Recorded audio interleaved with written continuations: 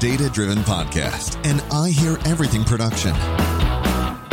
In this podcast, we explore how to transform your company and career through data-driven decision-making. Want to become a data storytelling aficionado? Then sit back, relax, and get ready to unlock the true potential of your data. Here's the host of the Data-Driven Podcast, Dominic Bohan. Okay, welcome to the Data-Driven Podcast, where we dive deep into getting more value from our business data. Whether you're a data professional, leader, or just curious about developing data skills, the Data-Driven Podcast is here to guide you along your journey. I'm your host and the co-founder of Story IQ, Dominic Bohan. Today, we're going to discuss data-driven strategies for transformation. Joining us is John Peebles, who is the CEO of Administrate, who provide learning infrastructure for large multinational corporations. Today, John and I are going to discuss the power of training data for digital transformation strategies. Here's my conversation with John Peebles, CEO at Administrate. Thanks for joining us on the Data-Driven Podcast today, John. Thanks so much for having me. It's a pleasure to be here. Awesome. Can we define digital transformation strategies? What are we trying to achieve there? And then let's look at how we can use training data to support that. It's a great question, a great kind of bit to think through. And I would say that one of my favorite things to mention to customers and to our own team and so forth is we all talk about learning, and a lot of us think that learning is writing stuff down or memorizing a fact or a figure or something like that. But actually, fundamentally, learning is behavior modification. What are we doing to change based on the things that we have learned? And so for me, when you think about digital transformation or change management of any kind within an organization, one of the first pieces and most critical components of that is learning and training. And it's super important. So that's kind of how I think in terms of the lens of transformation within an organization. Okay. So it's really about changing behavior. I think so. That's the key. Did we actually learn anything by, we still touched that hot pan the second time and burned ourselves again? That's not real learning, is it? We got to change that behavior, and then that evidences that the training was actually effective. Okay. And can you give us some examples of the behavioral changes we're trying to affect and maybe how that ties into a broader strategy? Yeah. So when you think about change within an organization, it can come from a lot of different fronts, right? We all lived through COVID. We've all worked at companies that maybe have acquired another company or launched a new product or been acquired or have said the strategy next year is going to be different from what we were doing this year. I think these are all good examples of change, and they're also good examples of things that are very difficult to do. It is very difficult to get us humans to do something differently, even when we're being paid, and particularly when there are larger groups of people in complex organizations, which many of us work and live within day to day. That can be even more difficult. And so good example is one of our customers is Dell. Maybe we've all had a Dell laptop or monitor or something in the past, but actually they're one of the largest companies in the United States. They're Fortune 15. They have about 40,000 sales professionals that sell a huge array of products to enterprises, and they acquire companies constantly. And that means that this sales team has to get trained on how to sell new products, how to sell products better, more quickly, et cetera, constantly. And that is a huge, huge job. If you think about how do we get a message out to 40,000 people around the world in different languages and locations and so forth, that is a stupendous challenge for an organization like Dell or organizations of similar size. And so how do you do that is a real key concern and worry, because if these salespeople aren't producing sales, Dell's going to have a huge problem. And so it's kind of like, how do we get this done? And that's a huge problem to solve. Okay. But can we run with this example for a bit before we get into how we can use data to support it?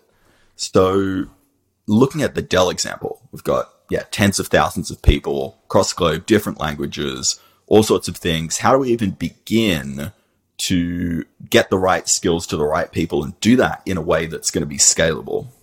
Absolutely. This is a huge, huge challenge. And I can tell you that one of the first ports and only ports of call that most organizations have is they go, and they whip out a spreadsheet. And if they're really sophisticated, it might be Airtable or a Google spreadsheet, because those are easier to share, right, and collaborate on. And they just start working away, and they build these spreadsheets that are usually shared across regions, but often not. And immediately we've created a data silo, right? That is divorced from the rest of the information that's out there in the company. And that's the state of the art, unfortunately. And so at Administrate, what our thesis is that this is not a good way to run a multinational, multi-million-dollar training operation. And so we have spent the last decade basically building infrastructure that will support this operation. And it's more complicated on the surface, or actually underneath, than it would appear on the surface. And I think the reason for that is most of us have been to school. Most of us have been to college to some extent. And we have all been in a classroom. And we kind of see that from the student's perspective. And actually, when you think about it, most training in corporate America today is still done in a classroom. And most importantly, the highest value training is done in a classroom.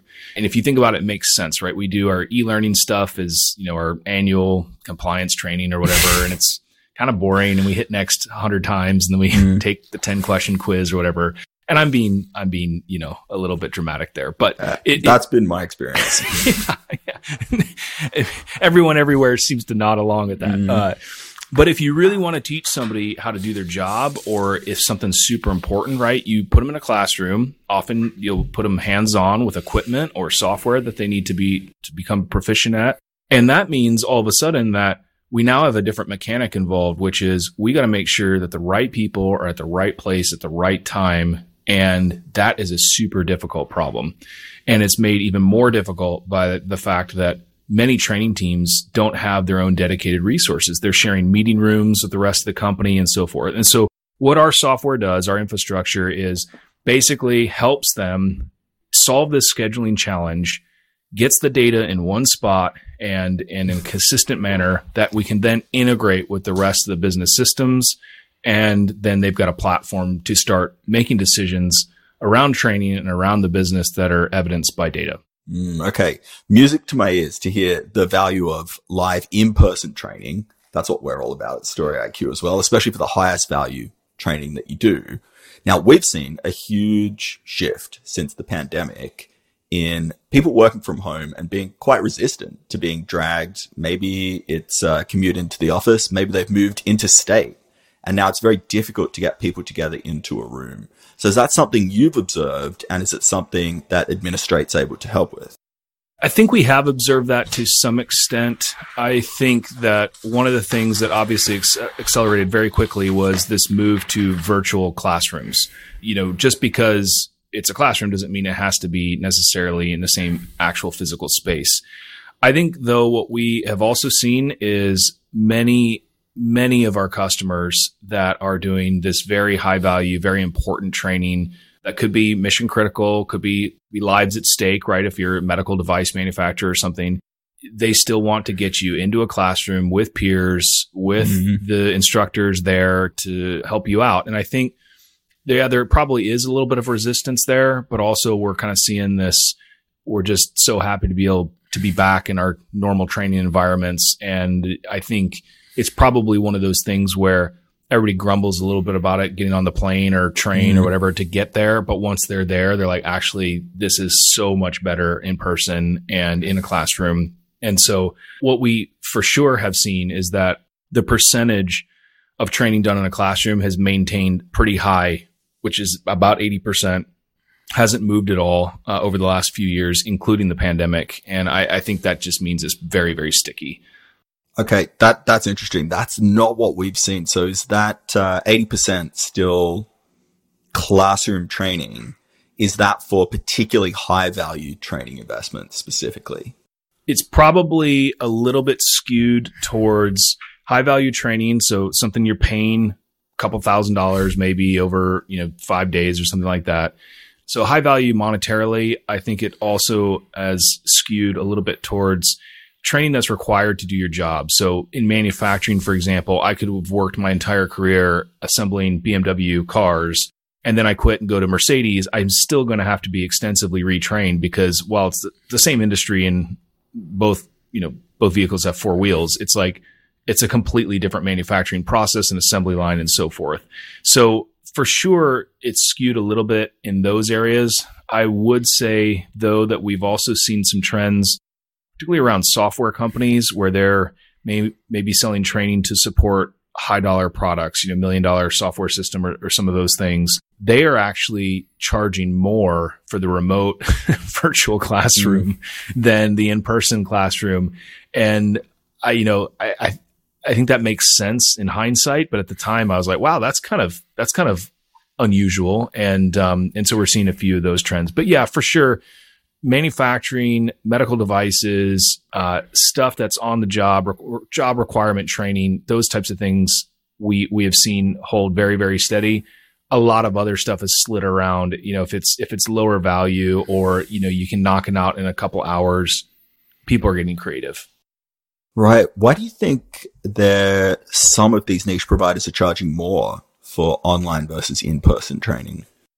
Well, I think when you've got your brand dialed in, when you've got a very, very slick perception of the training that you're offering, and maybe I'll back up for just 1 second. There's some interesting research that was done a few years ago, and it was put in a book called What Makes a Great Training Organization, and that's published by the folks over at trainingindustry.com.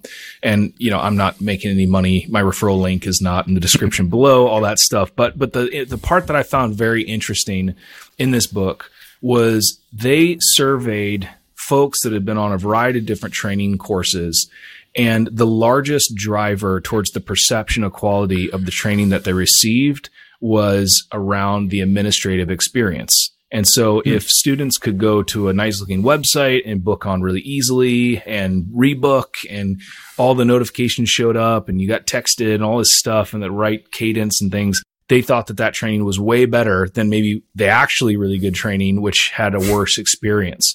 And that probably mirrors my behavior or our behavior when we really think about it. But I think that's a real clue as to what is one of those things that can help you charge a premium in your space if you're a training provider. I think that administrative thing is so important. It's not just because I'm the CEO of a company called Administrate that helps solve that problem. That was independent research done, and we came to that long after we'd set down this road. Yeah, I mean, I do not believe it. It's seems to be true in a lot of industries with everything to fast food, right? Or delivery food, where it's like, yeah, I'll take a lower quality pizza if I know it's going to arrive on time, consistent product, easy experience ordering it online.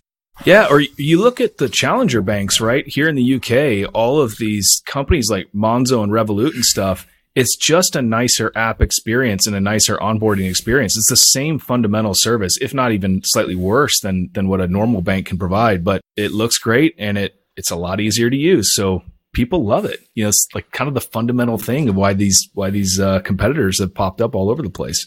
So Administrate is a platform that allows people to book training, manage the post-training experience, potentially feedback, things like that. And so you're not creating any content. You're agnostic as to what gets put up on there. Right. Customer can put anything they want, really. And it's about making that experience just super easy, which presumably increases the uptake rate and, of course, gives us data that we can use to improve the experience. Absolutely. And even more importantly, we're making the student experience a lot slicker, but it's the back office administrators experience that also becomes way, way better. We'll knock 80 to 90% off the workload that's typically experienced by, a training scheduler or coordinator. And then now they got the data, but even more importantly, now they have the time to look at the data and use the data and think about it and so forth, which is a huge, huge problem when you're just running around trying to send reminder emails to everybody. Right. Trying to beg someone at a particular site to use a meeting room and shuffle things around. Okay. Yep. Been there. Okay. So let's have a look at the sort of data that you can get out of a platform like Administrate and other data that gets generated. If people are using other platforms, are doing it the more manual way. And then let's look at what we can do with it. Absolutely.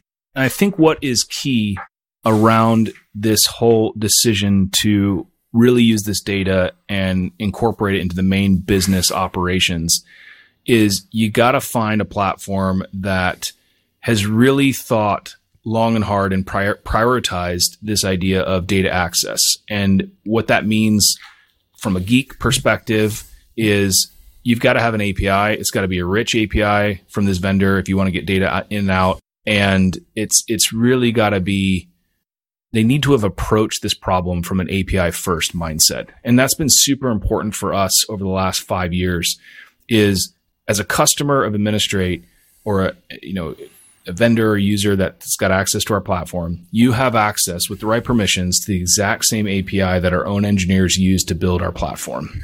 So if you can see it being done, it can be done. And that's important because not only are we trying to get a bunch of data out of Administrate, we're also trying to put data into Administrate to then use it and marry it up with our operations and our decision making. What are some of the main platforms you connect to through your API? Yeah. So what typically happens is with our customers, they're going to want to connect their main business system with Administrate. And for a lot of companies, that's Salesforce, right? Some CRM. Be Salesforce will be Dynamics. If you're a manufacturer, that might be your ERP or MRP system like SAP or, again, Microsoft Dynamics. And the reason that you want to connect that stuff up is, and I'll just give a kind of a silly example with a customer of ours called ForgeRock. And they came to us when they were a tiny little startup.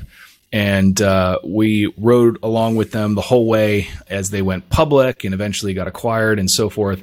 And so they grew from just a handful of people to a couple thousand employees. And it was a really cool journey. They were an open source software product company in the identity management space. And so they made money. A lot of the money they made was from training in the early days. And more importantly, training was also kind of lead gen for them. So if you wanted to stand up a single sign-on service, you'd start looking around for what is single sign-on and so forth. You find their training, you might take a course, and you might get interested and try their software. Well, Kevin is the VP of training over there. And he was like, hey, I need to offer this high-end training that includes, lunches and meals that are catered in. And he said, dietary requirements is a super important thing. And so he emails the Salesforce administrators like, hey, can we add this drop-down pick list into Salesforce? And I need to track dietary requirements. The email comes back. It's like, no. Right. And it's like, kind of like, well, yeah, I get it, right? On the one hand, training is a small piece of their business and they don't want to gum up the main data model that they're using to track all their important relationships and things like that. But on the other hand, with that decision of no, a spreadsheet is born because now Kevin and his team have to track this thing. If you show up and you're a vegetarian, you don't have the right meal, or, if you're a meatitarian, you're not going to be happy, right? And you've paid $2,000 for this class. So it's that idea of we want the training team to be able to access the data from the CRM and Salesforce that they need, like demographic information and maybe, what products they've been purchased and so forth. But we also want the training team to have their own playground where they can add to the data model without gumming up the rest of the company's operations. And so that's why a lot of these connectors that we have and that get built between the two products will involve kind of a selective sync of information. So it'll pull over the things that are important to the training team and push back things that are important to the rest of the business. But each team has their own playground, if you will, that they can do whatever they need to within. And that's super important. So Salesforce CRM is one of the big connections that gets made right away. Feedback, you mentioned earlier, we want to make sure whatever feedback engine they're using, if it's a Qualtrics or, even SurveyMonkey or SurveyGizmo, something like that. A lot of customers will use a lab product. So we've got a great partnership with a company called CloudShare, but basically they manage spinning up and down instances of software that, if I need to learn how to operate a piece of software, they can spin up an AWS image and I can log into it and do whatever I want, and then they destroy it. And it's on a recipe, if you will. That's another key thing. E-commerce integrations. So a lot of companies that want to sell their training, they already have that hooked up, or we can help them with that. So you kind of get the idea that we're plugging into almost every piece of a traditional business. And it's unusual or rare for a learning product, right? It's the first I've heard of it. Yeah, absolutely. But it's super important because there's all of these examples and just start to fall out where the training team can move from being this reactive, we're waiting around for, to be told what to do. And we can't justify our budget, to getting on the forefront of business change. And that's where we get really, really excited. Do you also connect to HR systems like Workday? Absolutely. So in fact, we just finished our first Workday connector, and a couple of customers have been using that in the past. But typically, if you think about it, again, at Dell's scale, they are hiring and saying goodbye to people by the dozens minimum every day. And so again, that's emails that are coming across to the training team. They have to key in, they have to put the person on a learning path. They have to make sure that they're on board and all that. We can automate all of that. And that's super, super exciting. And then Workday can get back results if they want to of what trainings have happened, where they are in the journey and things. And they can use that for appraisals or whatever it is that they want to use, which they haven't had access to before. Okay. And so can folks choose to do the reporting layer in their own system or feed it into Workday or Salesforce or do it through your system? It sounds like the data can go in either direction. Yeah. And what we normally suggest to customers is we have a reporting engine built in within Administrate. We think it's pretty great. It's drag and drop SQL basically. And, that is really, really helpful for a lot of operational day-to-day reporting and so forth. And the training team will usually just go nuts with that. I think the over-under is usually like 110 reports or something that the average customer will have. But they also want to make sure that they're pushing information to the rest of the organization. And so most of our customers will already have some sort of BI platform or dashboarding platform that they're using. And the difficulty is a lot of times the classic way to do this is you try to suck all the data out of the system, put it in the BI, data lake or whatever they're calling it. And then the data folks over there, the BI folks will put together these dashboards and reports. And the challenge with that we have found is that because that data is usually not honed operationally, i.e. it's being accessed every day, where is this class and so forth, it tends to be stale. It tends to become untrustworthy because of that. And so what we recommend is that actually the training team builds the views of the data that they want to push out to the BI platform or to the dashboard. And then the BI platform or dashboard consumes that data from Administrate. And so if the training team wants to make a change, they can do that and they've got that control. And we found that has worked really, really well and is kind of, again, made in some cases other groups within the organization look a little bit, behind the times because the training stuff is really clean and they can change it when they need to and so forth. And that's been pretty fun. And they'll make those changes within Administrate. Yeah. And then each of our reports, every report within the system has an API endpoint. You just hit it or you can distribute it via, scheduled email or something like that, depending on how you want to ingest.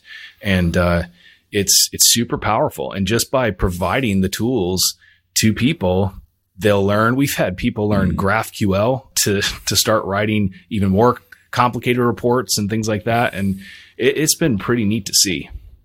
Okay. And if they're not interested in learning GraphQL or learning how to use APIs, can you support them and provide a red carpet kind of service? Yeah, there's a couple ways we do that, right? We can do the work. We also have an integration platform as a service hooked up to Administrate called Workato.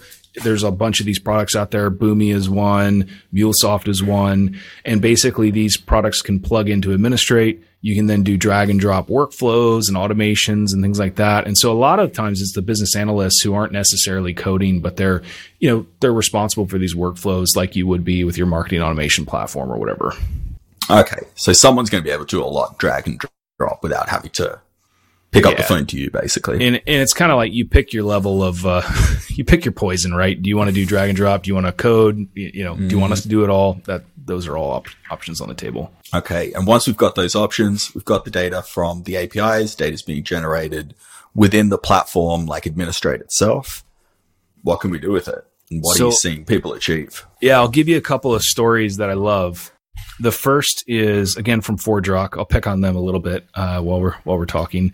But they're a subscription software company like we are. So a SaaS company. And they would typically sell, 1 to 3 to 5 year deals of their software. And when it came up time for renewal, renewals are super important. They're how the company is valued. They're a great indicator of, product market fit. It's just really, really important, particularly when you're trying to grow quickly, which they were. And they found that they were just being blindsided by renewals from time to time. And I don't think this was a huge problem, but it was just like one of those things where it's like, how can we get ahead of this? And so what Kevin and his team at ForgeRock did is they were like, actually, one of the best predictors of retention with a customer would be related to the training. Because if you think about it, if you are annoyed at a product or it's not working for you or you're going to cancel, you're going to stop training on that product. You're going to stop learning about it. And so what they managed to do is they actually tweaked their Salesforce connector to push back the activity data from customers to the renewals team right within Salesforce. So when they were going through and looking at their work list and saying, okay, these 50 customers are, coming up for renewal in Q2, it would have how many hours, how many users had taken training, all of this stuff right there. And they could actually sort by that and be like, nobody's done any training in the last 3 months for these 5 customers. We need to call them and figure it out and see what's going on. And they managed to drastically reduce their kind of surprise churn through just that simple few data points that were surfaced up right where the renewals team was working. So they didn't have to call over an email and all that stuff. And then what action did they take? So they'd just literally call up the customer and say, "Hey, we're noticing that you may not be happy, you haven't used your training hours and all this stuff," and try to suss out what was going on. And sometimes it was even like, "Well, I didn't know that this training was there. I've got a problem and I couldn't find the right training that I needed to solve it." And so it became almost this virtuous feedback loop. And it was a real great story for that company. That is a nice one. So at Administrate, do you focus more on companies that training their customers as opposed to companies that are training their people? It's a mix. I would say today it's about 50-50. We definitely started from the customer training side. That was kind of the initial area that seemed to resonate with companies. They're like, we need to get this sorted out. A lot of times it's because they were selling their training, and so it was a revenue source for them. But I think as time has moved on, more and more we are seeing companies come to us with the more kind of internal training use case, like we were talking about with Dell. Another example that I love of like using training data from your own employees to help the business is from a company called Boston Whaler. And they are strangely located in North Florida, of all places. They are, if you're not familiar with them, they make kind of small pleasure craft boats, right? So fishing boats and stuff. And they're really cool. They've got this very unique extruded foam method of filling up their hulls. And I don't understand all the science behind it, but I'll never forget they had this ad that they ran in the 80s, which was a boat chopped in half with the front gone, and they're just driving around the harbor, and they call them unsinkable boats, because I guess like the hull itself will just float no matter what, right? So we visited them they became our customer during a period of really explosive growth. So they were trying to double the size of their factory, both in headcount, but also in floor space and production. They were building a couple of new boat lines. And so this was a huge challenge for them. And what they did is the training team there got very clever, and they used our API to basically hook up their manufacturing resource planning assembly line software. And so what happened was the training team was receiving information about where manufacturing errors had occurred on the factory floor on, kind of a daily basis, or maybe it's hourly. I can't quite remember. And what they started doing is they started saying, we're seeing that these people made these mistakes in these areas of the factory. And they were like, let's look at their certifications. Some of them were out of date, so they got retrained. They're like, we've noticed a pattern where this instructor actually is releasing cohorts of students that are not well trained because the instructor might have a problem. It wasn't like in a prosecutorial, punishment way, but they were using this operational data to actually go in and make very targeted training interventions. And what happened was when I visited them and was taking a tour, I said, what do you like about Administrate? And the CEO goes, well, it reduces our manufacturing errors. And it's like not normally what you'd expect to hear from a learning product, right? But that's the power of data when it's hooked up in the right places. That's right. This is the problem we hear all the time, talking to people in learning and development, or even the challenge we face with our own company, Story IQ, that delivers corporate training. how do you prove the value? And so it's often in indirect way. It's like, well, they've got these skills and we presume that now that they have these skills, they'll be able to do something that actually makes us money.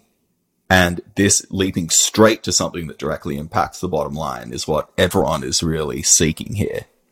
Absolutely. And if you think about it, this is nobody's fault, right? So it's like, we all know what we want to do and we all know what we need to do. But if you think about it, without a platform that is hooked up in near real time, you're going to drown in spreadsheets. You're going to have a data analyst that you're employing full time to sneaker net this stuff all around between multiple systems. It's a nightmare. The other thing they did is they just surfaced training materials on the assembly line floor through their manufacturing resource planning software. And that was pulling straight from Administrate. And so if you went to install a propeller, you'd have the manual for how to install a propeller. You'd have courses there that you could click into and remind yourself how to do this. And it was right there on the computer on the factory floor. And it's like, these are minor things that have outsized impact, and it was a really fun customer. They got all over it and they were very successful. And the CEO of Boston Whaler eventually got promoted to be the group CEO of these 18 different boat brands. And I think a lot of it was around the success that they had as an organization, but the training team was a huge part of that. I love this story and what you've touched on. It sounds like such a small thing. Like, oh, I've got to install this propeller. How do I do it? You'd think it wouldn't make much difference, but I've seen this in so many different industries. Just that tiny bit of friction, like 10 seconds, 30 seconds can be the difference between, yeah, I'll watch the video versus, yeah, I think I know how to install it. I'll just do my best. Absolutely. And if you're like me, you're just going to go for it. Right. And it's like, this gets very expensive very quickly. The other amazing thing that they did, which I don't think would have ever occurred to me, is they were trying to hire folks and they're bringing them through, and they had classes that were really interesting, like, hull fiberglassing, like how to fiberglass a hull. Right. And so they would have students go through and they knew that it would take you 4 or 5 times of fiberglassing to get it right. But they realized that what was happening is I would be taught how to fiberglass something. I would do it badly the first time. And then I would be like, well, I'm within my probationary period, 90 days, right? I'm just going to quit before they fire me because that was terrible, Are they leaving just because they felt it was too difficult? They felt they weren't supported enough to learn the skill? Yeah, or the expectation hadn't been set that nobody gets this right on the first try, right? And so they would go for it. It wasn't great. And they would just be like, well, I'll just go to the factory down the road and, try my luck there. And so what they did is they could look into the data and be like, man, these people are resigning and it's after this one segment of this one course. And they dug in and they're like, what's going on here? And then they managed to reset expectations. They changed how the training was conducted. And so their involuntary employee turnover went way down as well, because they could kind of find where were the friction hot spots on these training programs, smooth them out. And that really decreased the time to folks getting onboarded as well. So just so many little benefits of like just having a few points of data linked up to the rest of the organization. It was really cool. Yeah. And just having it all in one place. Yeah. So speaking of that, we talked a lot about APIs and connecting to external data sources. What about generating data? What about your classic post-training surveys or post-training check-ins and skill assessments? Is that something that the platform itself provides? Probably you've got the option to plug into external software as well. Yeah, we provide a couple of ways to do that. Most of our customers are using external pieces of software, but the key thing that we do is if you're using a SurveyMonkey, for example, you can build out any kind of survey, loads of different question choices and things like that.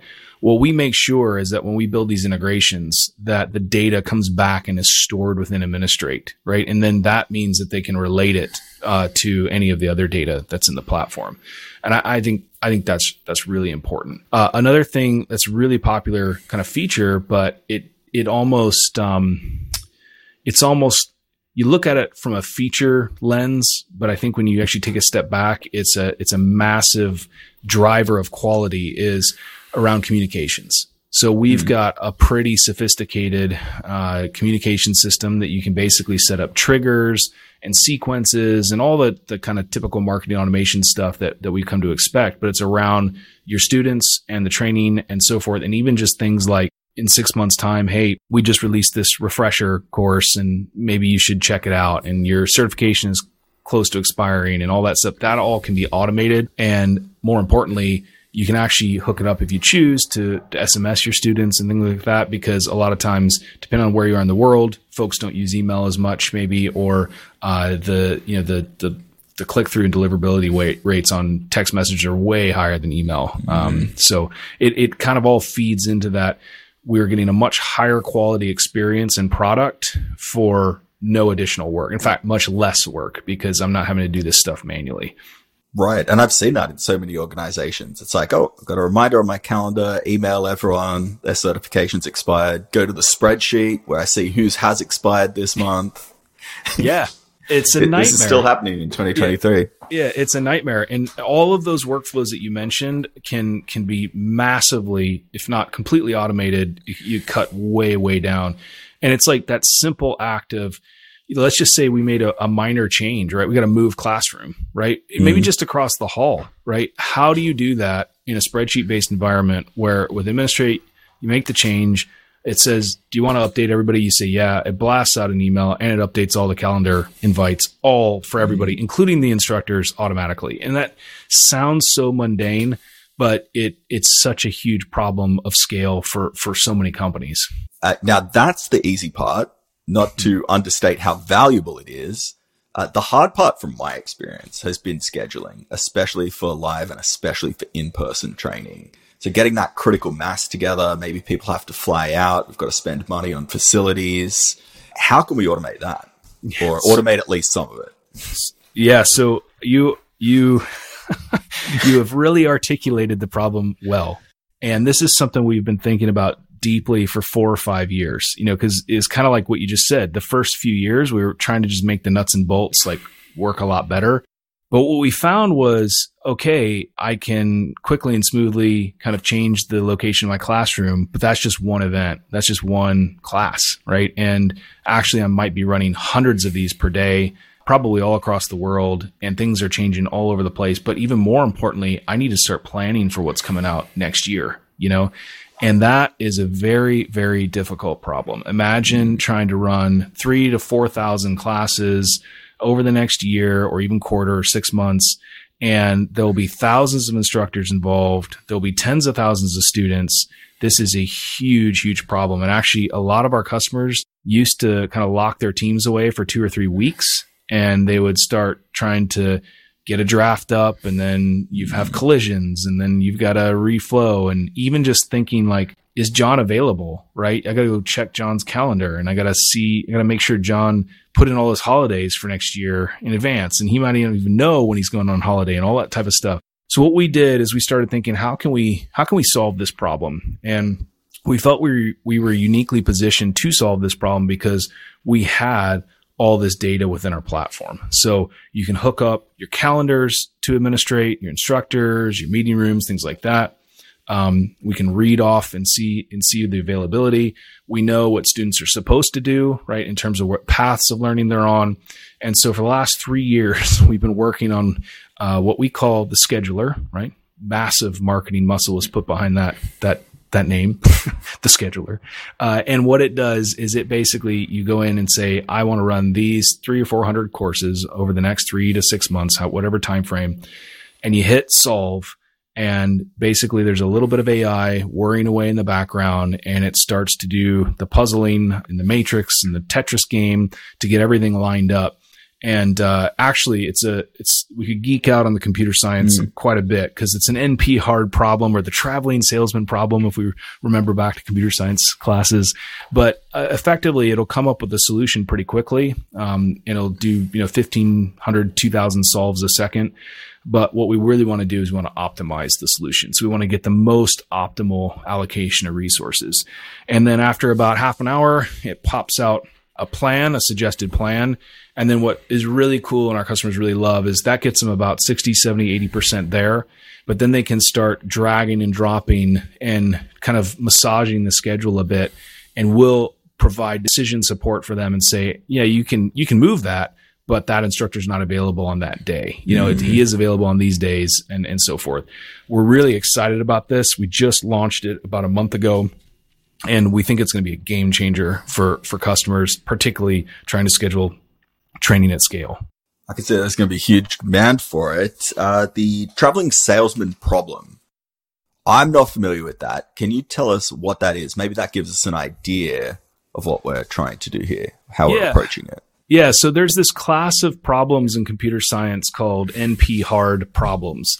And basically what it means is you can't prove that the solution that you've come up with is the best solution. You can prove that it will work, but you can't prove that it's the most optimized. And the example that is used to kind of concrete this is the traveling salesman problem. So let's say we've got a salesman or salesperson, and they need to visit 15 different customers over the next year or month or whatever. And we need to find the most optimal route for them to take in order to visit those customers. Now, it kind of depends on what you define optimal to be, right? Is it the lowest cost? Is it the fastest? Is it the one that gets all customers visited within the next 6 months, or whatever? And so we can basically start to compute this, but because there's so many variables and there's so many different things, we can only prove mathematically that this is a workable solution. And so the way that you combat this is you try to solve it many, many different ways as fast as you can. And then you rank the solutions and you pick the top one, right? And that's effectively what we're doing with this scheduling problem. Okay. So is this one of these problems where if you were to explore every single permutation, you end up with more permutations than particles in the observable universe, that kind of thing? You got it. Absolutely. Okay. And it explodes out really, really fast, right? So we're just talking about distance and probably time and cost on that one. But just for a training class, it's location, it's who does it, it's where, it's, what time and all this stuff. It explodes out massively. Okay, so theoretically, if we had a salesperson that's got to visit 3 sites, Chicago, New York, and Los Angeles, and find the fastest route, we could solve it. But for any practical problem, it becomes not fully mathematically solvable. Yeah. But you can say, to a certain degree of confidence, we think this is efficient based on what you've defined efficient to be. Yes, and there's all of these kind of strategies, and this is where the AI comes into play, is you want to make sure that you don't fall into the trap of the local maximum, right? So you think you've gotten a really good solution, but you're kind of like, sequestered over in this one area that's actually not the best way to solve the problem. And so there's all these techniques to introduce randomness and so forth and break you out of that trap. But, fundamentally, what we're excited about in the future of this is, even that idea of what's the best training schedule becomes very interesting when you talk to customers. So some of our customers have large simulators, like our customer Maersk over in Denmark. They have these bridges of ships, right? So it's like a ship bridge, and you go in as a captain in training, and the windows are video screens, and you're driving your boat, and you hope you don't get it stuck in the Suez. And, that's very, very expensive gear. And so for them, what success looks like is not a minute of time on that simulator is wasted, right? So they have just it rammed full to capacity, and they'll move anything else around to make sure that resource is not wasted. We got other customers that are like, well, we've got a few instructors that we employ, and we've got a few that we don't, and they're consultants that are more expensive. So actually, we want to not use the consultant resources as much as we want to use them as little as possible, and we want to ram our internals. And then some customers are like, actually, we want all to share the pain evenly, and so spread the load out. So these different optimization strategies come into play, and that's where it kind of gets interesting as well. Yeah, and this does sound like an ideal problem for AI, where you can give it a clear reward function, like minimize idle time for the incredibly expensive ship simulator.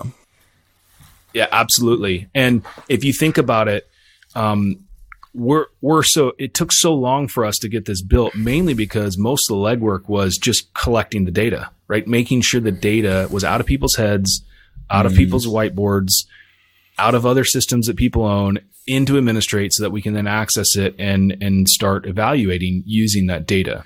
And, that's where there's a lot of learning management systems out there. We could take this code, we could mail it to them all with instructions on how to use it, and they couldn't get it to work because they do not hold the data that we do on what's required to run classes, when and where, and so forth. And that's just a part of the challenge of this problem.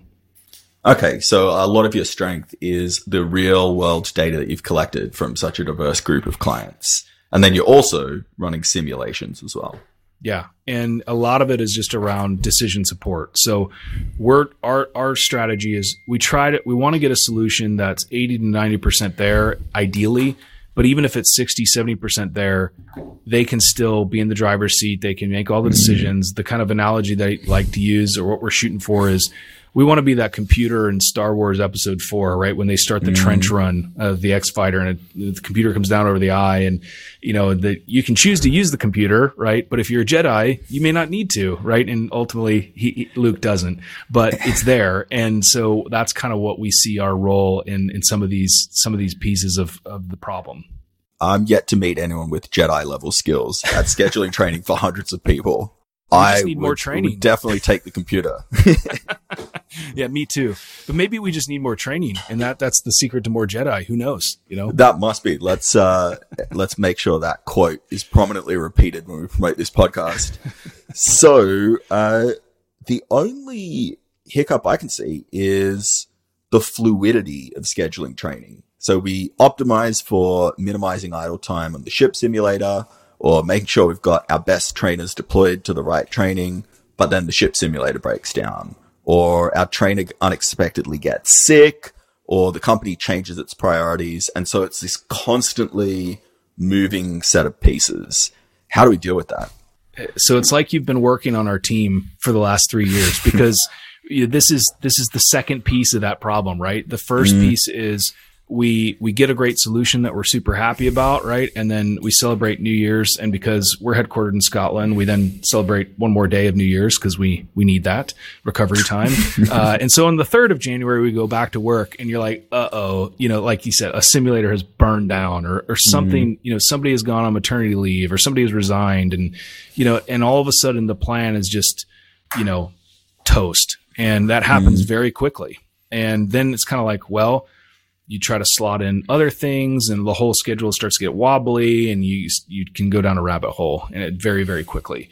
And so that's the next piece of the problem that we're tackling. A lot of customers have said, this is great. You've saved months of time, but we need that feature set where we can go in and basically pin the schedule that still is workable, right? We don't want to change too much, but we've got this problem. And I liken it to what we're shooting for is when I'm flying with Delta and my flight gets delayed or canceled, I'll just get pinged on the app, and it says, we've rebooked you on this flight. Here are 3 more options. If you don't like any of those, call us, right? And it's kind of like, that's what we're trying to get to with the evolution of this scheduling product. There's the 2 problems. There's get a schedule that works, and then have the ability to fill in holes or replace things when life happens.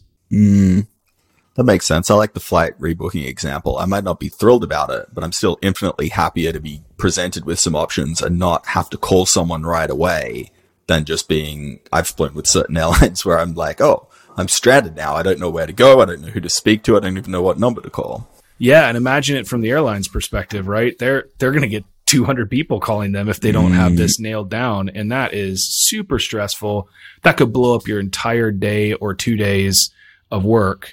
And it's a very unpleasant spot to be in. So anything we can do to just really smooth out and make the administrator's life easier, we believe pays off tenfold with students. I can believe it. Okay. Well, thanks for sharing. So to recap, we've looked at how we can bring together data from a huge range of different sources through an API, collect it all in one place, analyze it, and then also make it easy for people to book training, follow up on training, and for training administrators to save loads and loads of time by scheduling training and we can get people doing more of the right training and have access to more of the right resources that they need at their fingertips. So a lot of things that we can do if we've got the right platform, lots of great features there from Administrate. Is there anything else that you wanted to share before we close out today? I think just that a big part of our job, we feel, is getting those things solved for our customers in order for them to have a seat at the leadership table.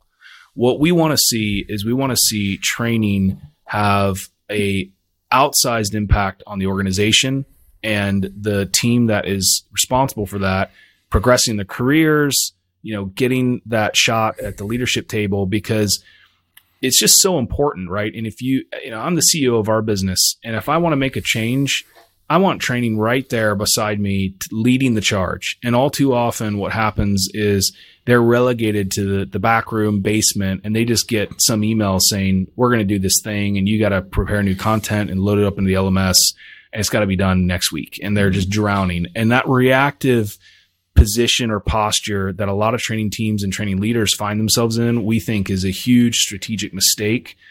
We understand how it gets that way, but I think by leveraging a platform and the right infrastructure, we can get the training team on the forefront of the business, and they're the first phone call, not the last.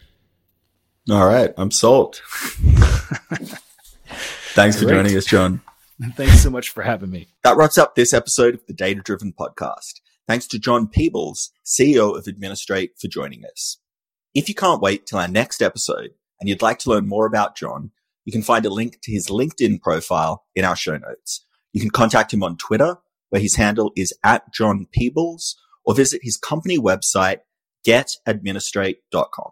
Just one link in our show notes I want to tell you about. If you didn't have a chance to take notes listening to this podcast, head on over to datadrivenpod.com. We've got summaries of all our episodes and contact information for our guests.